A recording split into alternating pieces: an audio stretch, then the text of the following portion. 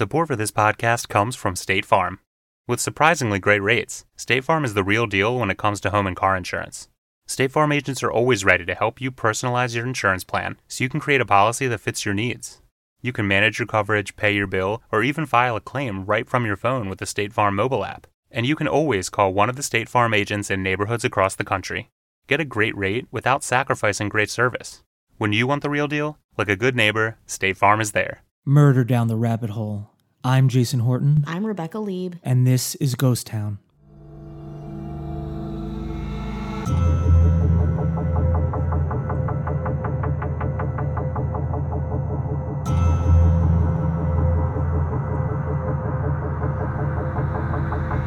So in college, every guy I ever knew had either a Scarface poster or a Donnie Darko poster in their room. And, okay, this can be very brave of me to say, I was not a huge fan of Donnie Darko. Were you? Those aren't really my kind of movies, although I have seen it a couple of times. I found it very interesting and like compelling, but I'm not someone who really likes extremely strange movies, especially at the time. It'd be like, oh, because it was like 2002, 2001-ish, where it's something like, oh, I really connect to like really freaky stuff. Yeah. But I do remember watching it a couple of times, and it's been a long time. And I remember being like really intrigued with it, but not the weirdness of it wasn't it. But it was just kind of like trying to figure it. I think because I was like trying to figure it out. That's what I like. I love like a mystery. I love trying to figure things out. I remember the website being kind of a mystery in its own right. It was like a promo site for Donnie Darko, and it was like trying to go to different parts of the website. It was almost like a video game. I thought that was so fun and cool. But then I would watch the movie and I'd be like, this is just kind of an abstract. And I loved like art films and weird shit, but I feel like Donnie Darko specifically was trying to be more than it really was, and it was, you know, like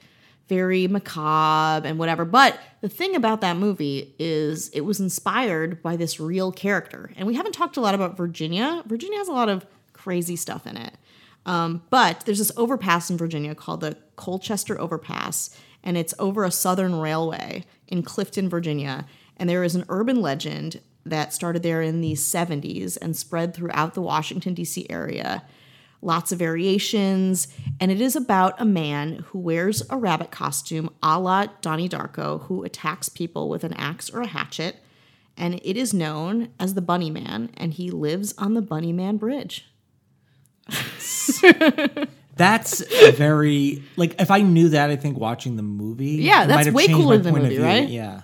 I mean, there's no time travel, because time travel is a huge part of Donnie Darko. That's right? true. Poor time travel. Right. The best time travel movie is Primer, which is also the one that I can't really wrap it. I hear Looper is good too. Yeah, Looper's good. I don't know. Anyway, so the Bunny Man Bridge is this. I was looking at pictures of it. It's really like a nondescript kind of like you can light it like any overpass or any bridge. You can light it to be creepy, but it's really like not. It's kind of green. It's a really short overpass, maybe 50 feet. But there's a lot of brush and area around for things to happen as they might happen. And it's this place that has become such a huge part of Virginia lore that people become obsessed with it. And I'm going to talk about that too. Anyway, the Colchester Overpass was built in 1906 near the site of Sangster Station, a Civil War era railroad station on what was once the Orange and Alexandria Railroad. It's a popular destination for people who are thrill seekers, enthusiasts, teenagers, people who smoke cigarettes, people who wear punk t-shirts. They better not be smoking Juuls. Do not vape. Do not. It's illegal. You heard it here first. It's a death. You're signing your own death certificate. Yeah. Oh, Jason Horton, cop. Exactly. So in 2003, local authorities began controlling the access to the area during Halloween because so many people were around it. In Halloween 2011, for example, just to show like the popularity increasing, over 200 people, some as far as Pennsylvania or Maryland, were turned away during a 14-hour traffic checkpoint in the area. 90 trains use the overpass each week. It's still very busy, and along with being busy around this time of year, it is filled with people who want to hear about this legend. So here's the legend of the Bunny Man. It's circulated for years in many forms. A version naming a suspect in specific location was posted to a website in the late 1990s by a Timothy C. Forbes. This version states that in 1904, an asylum near Clifton, Virginia was shut down due to a petition by the growing population of residents in Fairfax County. During the transfer of inmates to a new facility, one of the 15 transports crashed. Most, including the driver, were killed, but 10 inmates escaped. A search party found all but one of them. You gotta love like a good inmate, like culling the herd of inmates who are just running all over Virginia. During the time, locals allegedly began to find hundreds of cleanly skinned, half-eaten carcasses of rabbits hanging from trees in the nearby forest. Another search of the area was ordered, and the police located the remains of Marcus Walster, left in a similar fashion to the rabbit carcasses, hanging in a nearby tree or under a bridge overpass, the Bunnyman Bridge. Along the railroad tracks at Colchester Road, they found more evidence of his murder, clothes, etc. Officials named the last missing inmate to be Douglas J. Griffin as their suspect and called him the Bunnyman. In this version, officials finally managed to locate Griffin, but during their attempt to apprehend him in the overpass, he nearly escaped before being hit by an oncoming train where the original transport crashed. Supposedly, after the train passed, the police heard laughter. It was eventually revealed that Griffin had been institutionalized for killing his family on Easter Sunday. A lot of this stuff, the rabbit stuff, it's very apparent.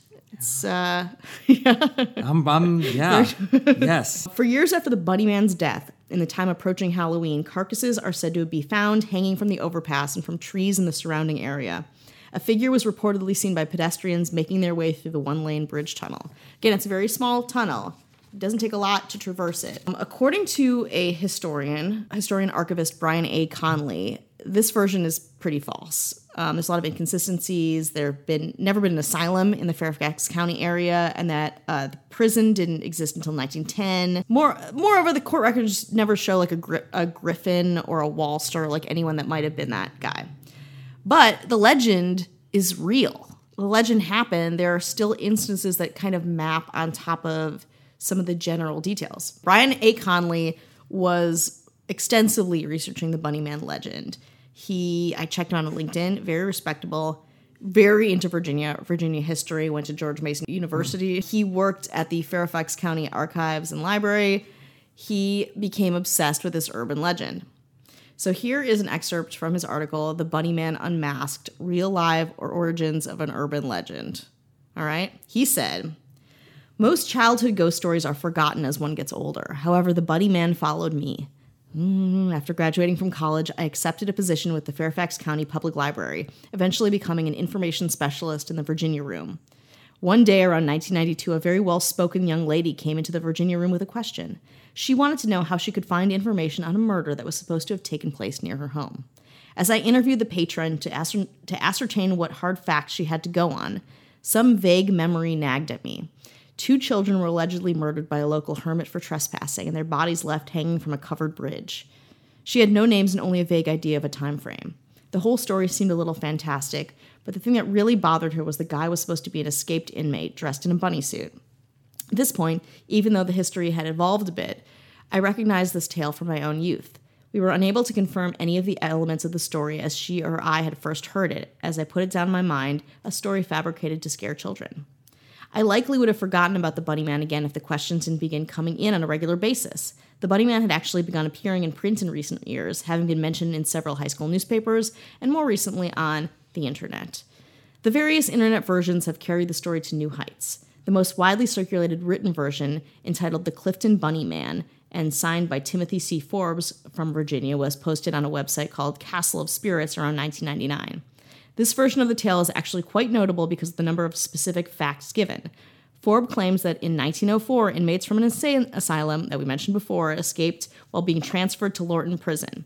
One of the escapees, Douglas J. Griffin, murdered fellow escapee Marcus Walster and eventually became the Bunnyman. So there's another inconsistency too, because it's like they all died but this one, but then Marcus became an inmate in the story. Not only is the location identified, but also the names of several victims and dates of their murders. The story ends with a challenge for the reader to check with the Clifton Town Library for verifications of the facts. Little effort was required to show that all of the specifics given in Forbes' version are false. First, there's never an asylum for the insane in Fairfax County. Second, Lorton Prison didn't come into existence until 1910, and even then it was the arm of the District of Columbia Correction System, not Virginia's. Third, neither Griffin nor Walster appeared in the court records of Fairfax County. Lastly, there is not and has never been a Clifton Town Library. You got him with the library. The story also received wide recognition after being featured on national television. It was on the Scariest Places of Earth, broadcast on the Fox Family Channel, including a segment entitled Terror on Bunnyman's Bridge, and in the 2001 broadcast season. Even though these fictional tales of spectacular crimes are easy to dismiss as fiction, the question of the story's origin is not. Was the Bunnyman real? At first, I was content to dismiss the Bunnyman as a completely fictitious entity. However, I've learned that many legends do have some basis in factual events. At the urging of a fellow employee, I finally began a more serious search for the Bunnyman. I began with a few basic assumptions. First, although the tale is told in jurisdictions all around Washington, D.C., the bulk of them take place in Fairfax County. Second, any event that gains as much notoriety as this one must have been originally reported to the public. Third, the original event was probably criminal in nature. And he actually located 2 incidents of a man in a rabbit costume threatening people with an axe. So all of these things culminate in the legend of this guy. So in all real indications, this urban legend is a real thing and has come from real things that we can pinpoint. Or it's just the facts that are is up for just. Yeah, it's just and again, the sensationalized, crazy people out of an institution, murdering. It's not like that. But there are these pointed things and these specific details, like wearing a fucking bunny outfit. It's yeah, okay, that matches. I don't think there's a lot of murders happening with the guy just, all the bunny suits at the Walgreens in Fairfax, Virginia would be gone. Which I assume they're not. It would be kind of like the Scream masks in the movie Scream. Yeah. Kind of like that. Exactly. So this historian located 2 incidents of a man in a rabbit costume threatening people with an axe. The vandalism reports occurred a week apart in 1970 in Burke, Virginia. A week apart. 2 guys in a bunny suit. The first one was the evening of October 19th, 1970, by U.S. Air Force Academy cadet Robert Bennett and his fiancée, who were visiting relatives on Guinea Road in Burke. Around midnight, while returning from a football game, they reportedly parked their car in a field on Guinea Road to visit an uncle who lived across the street from where the car was parked. Makes sense? As they sat in the front seat of the motor running, they noticed something moving outside the rear window. This is just another urban legend, but it's real. Moments later, the front passenger window was smashed, and there was a white-clad figure standing near the broken window. Bennett turned the car around while the man screamed at them about trespassing, including, "You're on private property and I have your tag number." As they drove down the road, the couple discovered a hatchet on the car floor. So he had somehow left the hatchet there.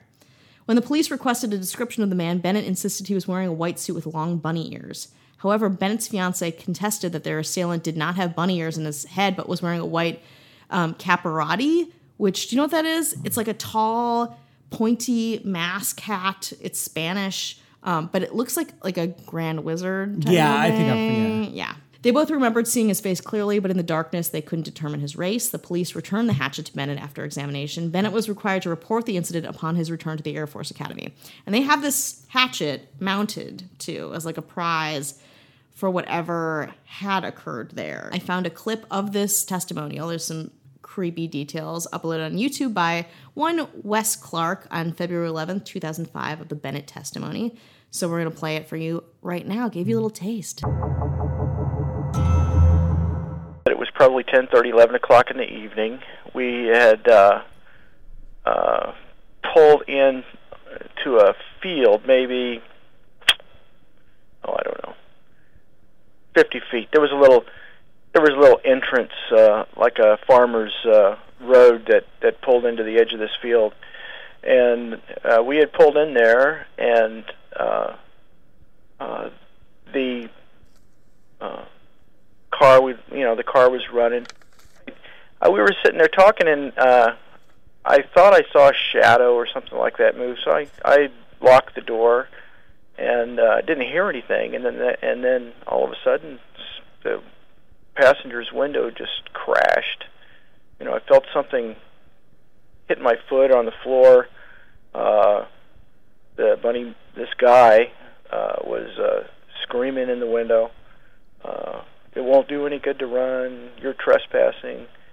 That sort of stuff. I can't remember exactly what he said, but that was the gist of it.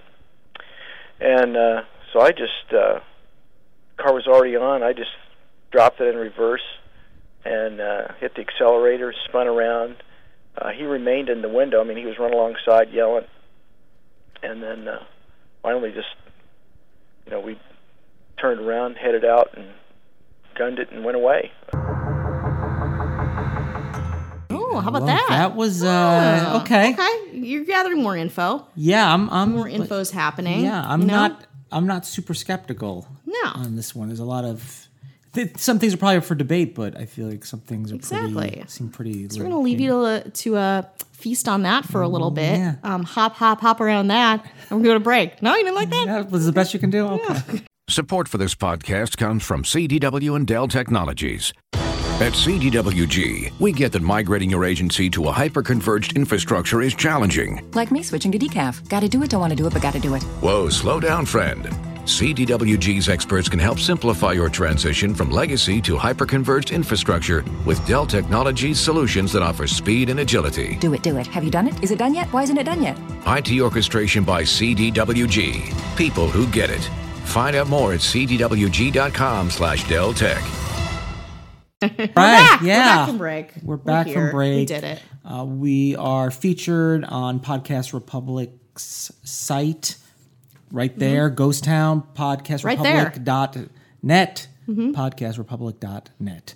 Check Yeah. it out. I want to thank them for that. That was great. I was on an episode of My Neighbors Are Dead. I did an episode about the movie First Blood, so check that out. My Yeah? Neighbors Are Dead. Do you have strong opinions about First Blood? Yeah, I mean, I just went and saw the most recent Rambo movie. Oh. Not very good. Sorry. Yeah. I gotta say, for the most part, not very good. Yeah, what are we gonna do, you know? You know what is very good? What? Patreon.com/GhostTownPod. Oh, I walked right into that. Yeah, 2 bonus great. episodes a month. There's got to be 20-something on there right now. Yeah, 20 at most. Yeah. 2 at least, but 20-something at most. Yeah, absolutely. $2 a month. It helps us, keeps things moving along. It keeps us going. It Keeps us going. It feeds the fire. The pins are still on there, I Feeds guess, the and people are still... smoldering fire. The embers. If you need a Ghost Town enamel pin, that's You on there need too. one, and you do need one. Yeah. You don't Get just it. want one, you need it. Yeah, you need it. You crave it. You wake up in the middle of the night and you're like, Ghost Town pin. Yeah. You do that. It's right next to what your other podcast pins. Yeah. Put 'em in- I don't care if you do other podcast pins. And yeah, go ahead I and don't do care. it. Do we don't whatever care. you We're want. open. We're Those not- other listen, those we're other chill, we're podcasts, chill, they're we're like, chill, oh no, we're chill. no other. Only you should have us. no other pins Yeah, no, but we're me. Like, we're like, whatever. No, do Come whatever on. you want. Baby. You're a free spirit. We love you. You do you. Yeah.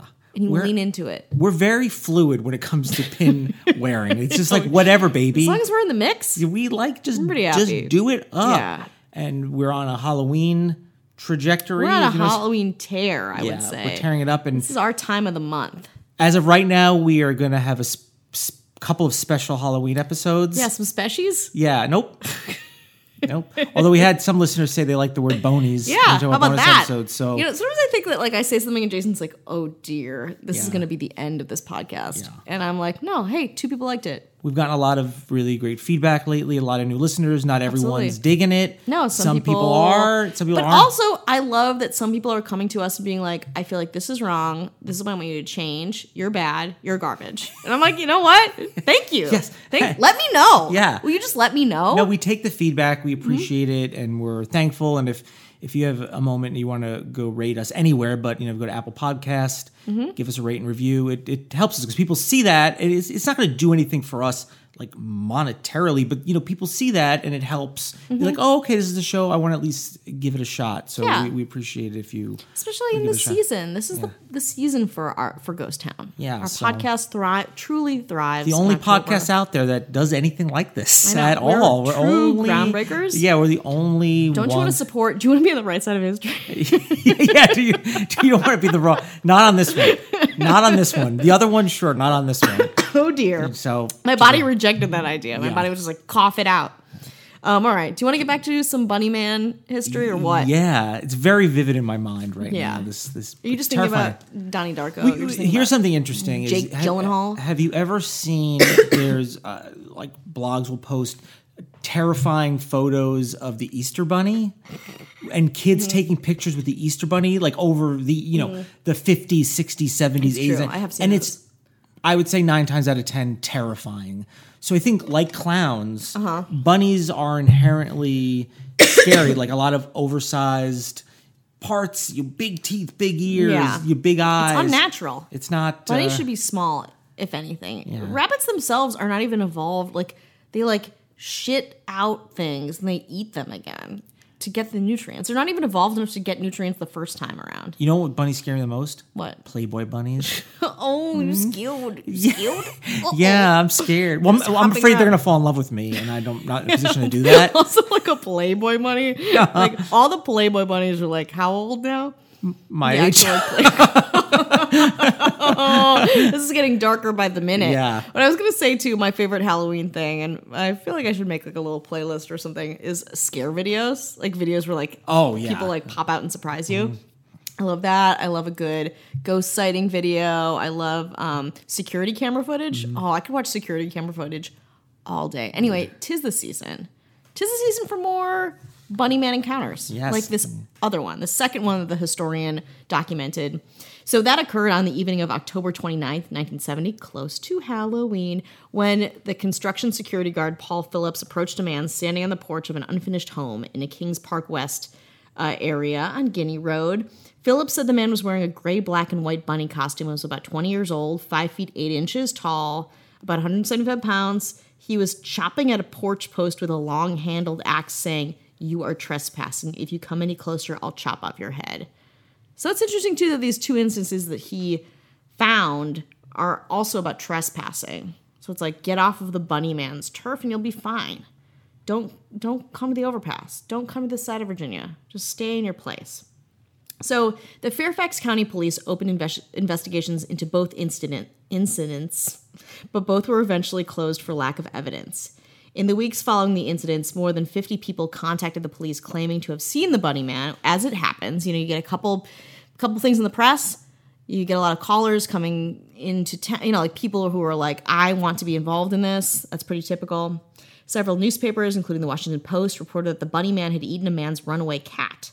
The Post articles mentioned in the incident, some headlines were, "Man in bunny costume sought in Fairfax," "The rabbit reappears," "Bunny man seen," very simple, and "Bunny man reports are multiplying." These are all from October to November in 1970. It was Bunny man frenzy. It was like the Zodiac Killer, but with less bunny. cryptography. yeah. Less cryptography, less in like a hot San Francisco summer. I think cold Fairfax autumn. Plus bunnies. In 1973, Patricia Johnson, a student at the University of Maryland College Park, submitted a research paper that chronicled precisely 54 variations of the two incidents. So we're getting all of this information too. But back to Brian Connolly, who says, the aspect of the story which gets the most attention are the alleged murders.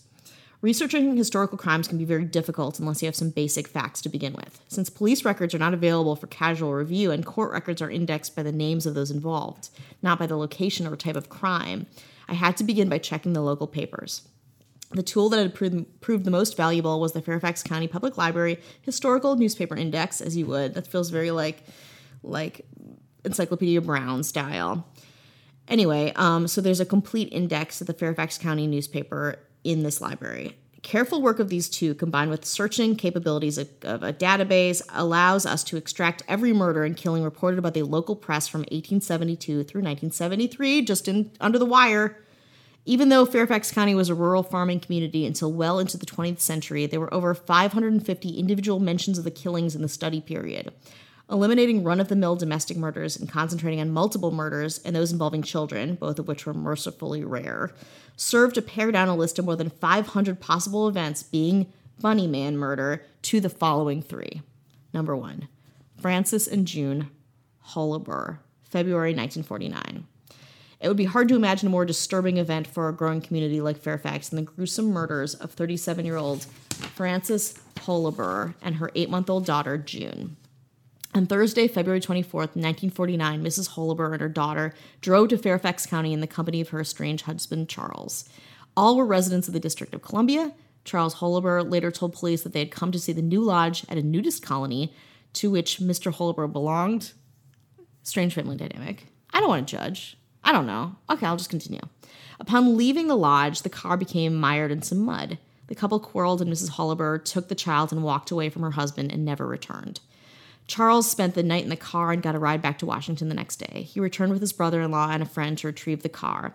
Still finding no evidence of his family, the police were finally notified. An intensive search of the area was organized involving Fairfax County Police, Washington detectives, and Boy Scouts. Get the Boy Scouts involved. No, Bring out no the big resource, no resource. We'll say no to. At about 5 p.m., just as the searchers were about to give up for the night, one of the detectives noted that on the ground which they were standing was very soft. Oh boy. Both mother and daughter were found in a shallow grave next to the lodge in less than 200 yards from where Charles Holaber's car had been stuck. Frances had been beaten and then shot once in the head and then once in the heart. The baby girl had been buried alive.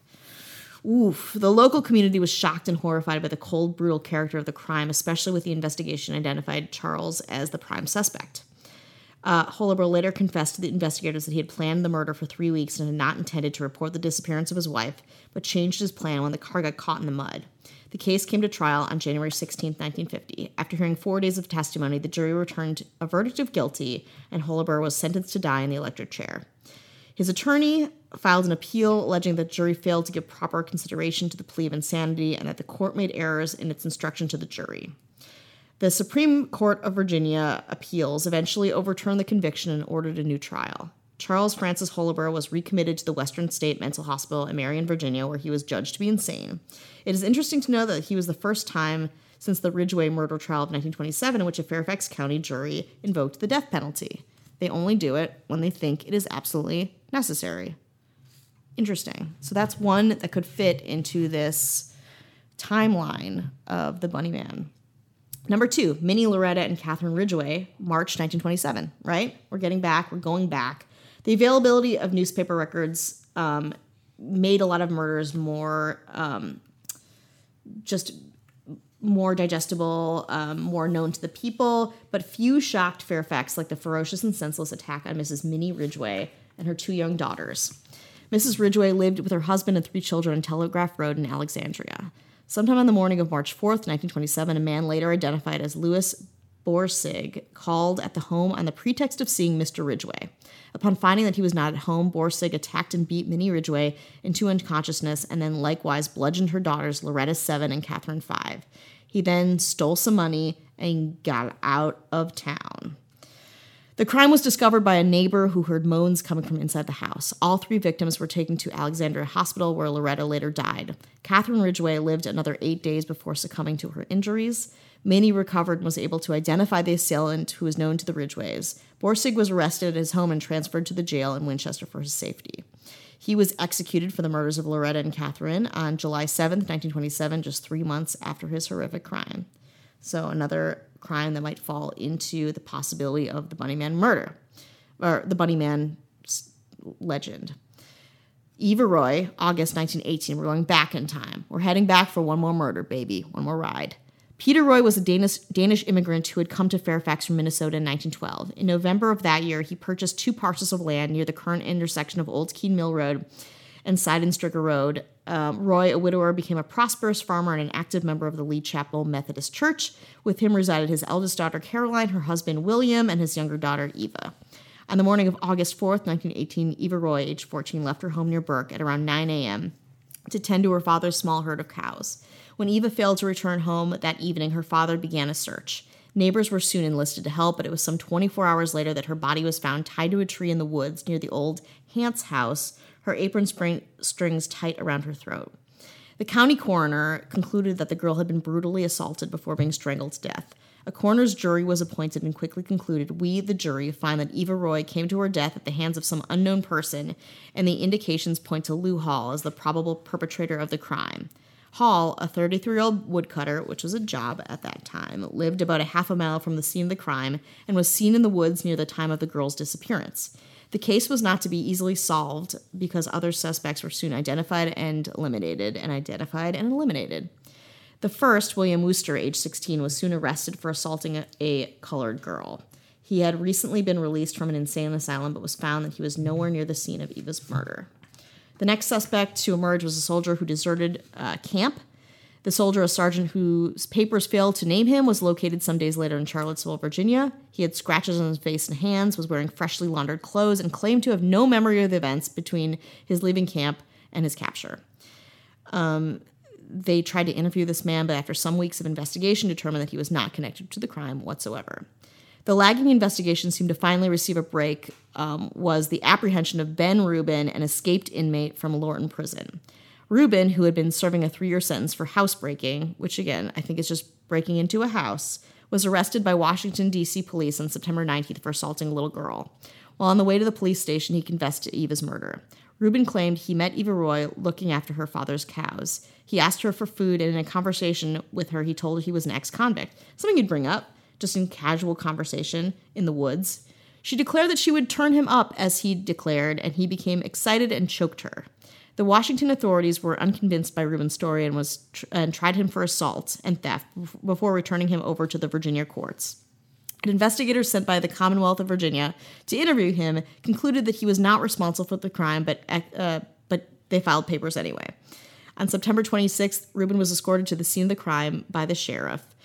And after being unable to locate the scene of the attack or the tree where the body was left, Rubin denied killing her. He claimed the presence of the girl's father spurred him to recant his confession. Rubin's motive for confessing was revealed some weeks later when, October 6th, he escaped from jail in Fairfax. He was arrested 2 days later when attempting to buy a pistol and admitted that he had concocted his story in order to be transferred to Fairfax, where he thought an escape from the jail might be easier. He was eventually convicted of burglary and escaped from the jail and was sentenced to 4 more years in prison. So Lou Hall was finally tried for murder in Fairfax County Court. The prosecution was handled by the state attorney, and the defense provided. His first trial resulted in a hung jury with 9 votes for guilty, 3 for innocent. His second trial resulted in a clear verdict of not guilty. Peter Roy died on January 22nd, 1938, and was interred in Lee Chapel Cemetery next to his youngest daughter. Her murderer was never found. After scrutinizing the 3 preceding events, it's hard because these are the things that are the most likely candidates for the Money Man. Charles Holabird was caught and incarcerated. Louis Borsig was caught and executed for the murder of Eva Roy, even though many elements were there and were not there.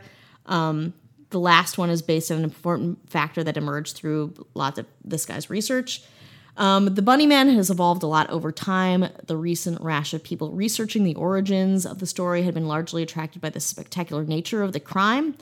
The previously cited Forbes version of the story features 32 victims and had a pronounced supernatural element. Again, there's a lot of people who come out, a lot of different airings or retellings of the story make it very attractive, especially around Halloween time. But it's hard to say. So those 3 murders are really the ones that fit, according to this guy's research, Brian H. Conley. But we don't know. We don't know exactly where it came from. We don't know what's real and what's not real. We know that there is an element of it that is real and very much entrenched in Virginia history. But the rest, who's to say? So I want to thank, again, historian archivist Brian H. Conley, which a lot of this stuff came from, Patricia Johnson, and the myriad of people who came forward and talked about the Money Man, which we had a clip of earlier. It's interesting that we have, this will now be our second movie reference in a row, especially in the Halloween theme. First, we had Halloween 3, Season of the Witch. Yeah. And now Donnie Darko. Yeah. So if you're looking for ideas, I don't know if we can work more movies into every single one of them, but if we can, we will. We'll try. We love media integration. We love interconnectedness. Yeah. You know which one is really, it's a perfect, it's a very classic perfect Halloween movie. La La Land. Oh. Because there's a part where white people don't get what they want immediately. Uh-oh. It's very terrifying. Did you know that there was an outbreak of the Black Plague in the 1920s near downtown LA's Union Station? Did you know that the namesake of Griffith Observatory was involved in a wagon-era drive-by shooting and tried to kill his wife for conspiring against him with the Pope? Did you know that there was a podcast to tell you all this about Los Angeles history and more? That's okay, because neither did anyone else. LA Meekly is a monthly podcast hosted by local comedians Greg Gonzalez and Daniel Zaffron as they dig deep into the shocking stories you didn't even know the city had. Listen to LA Meekly anywhere podcasts are found.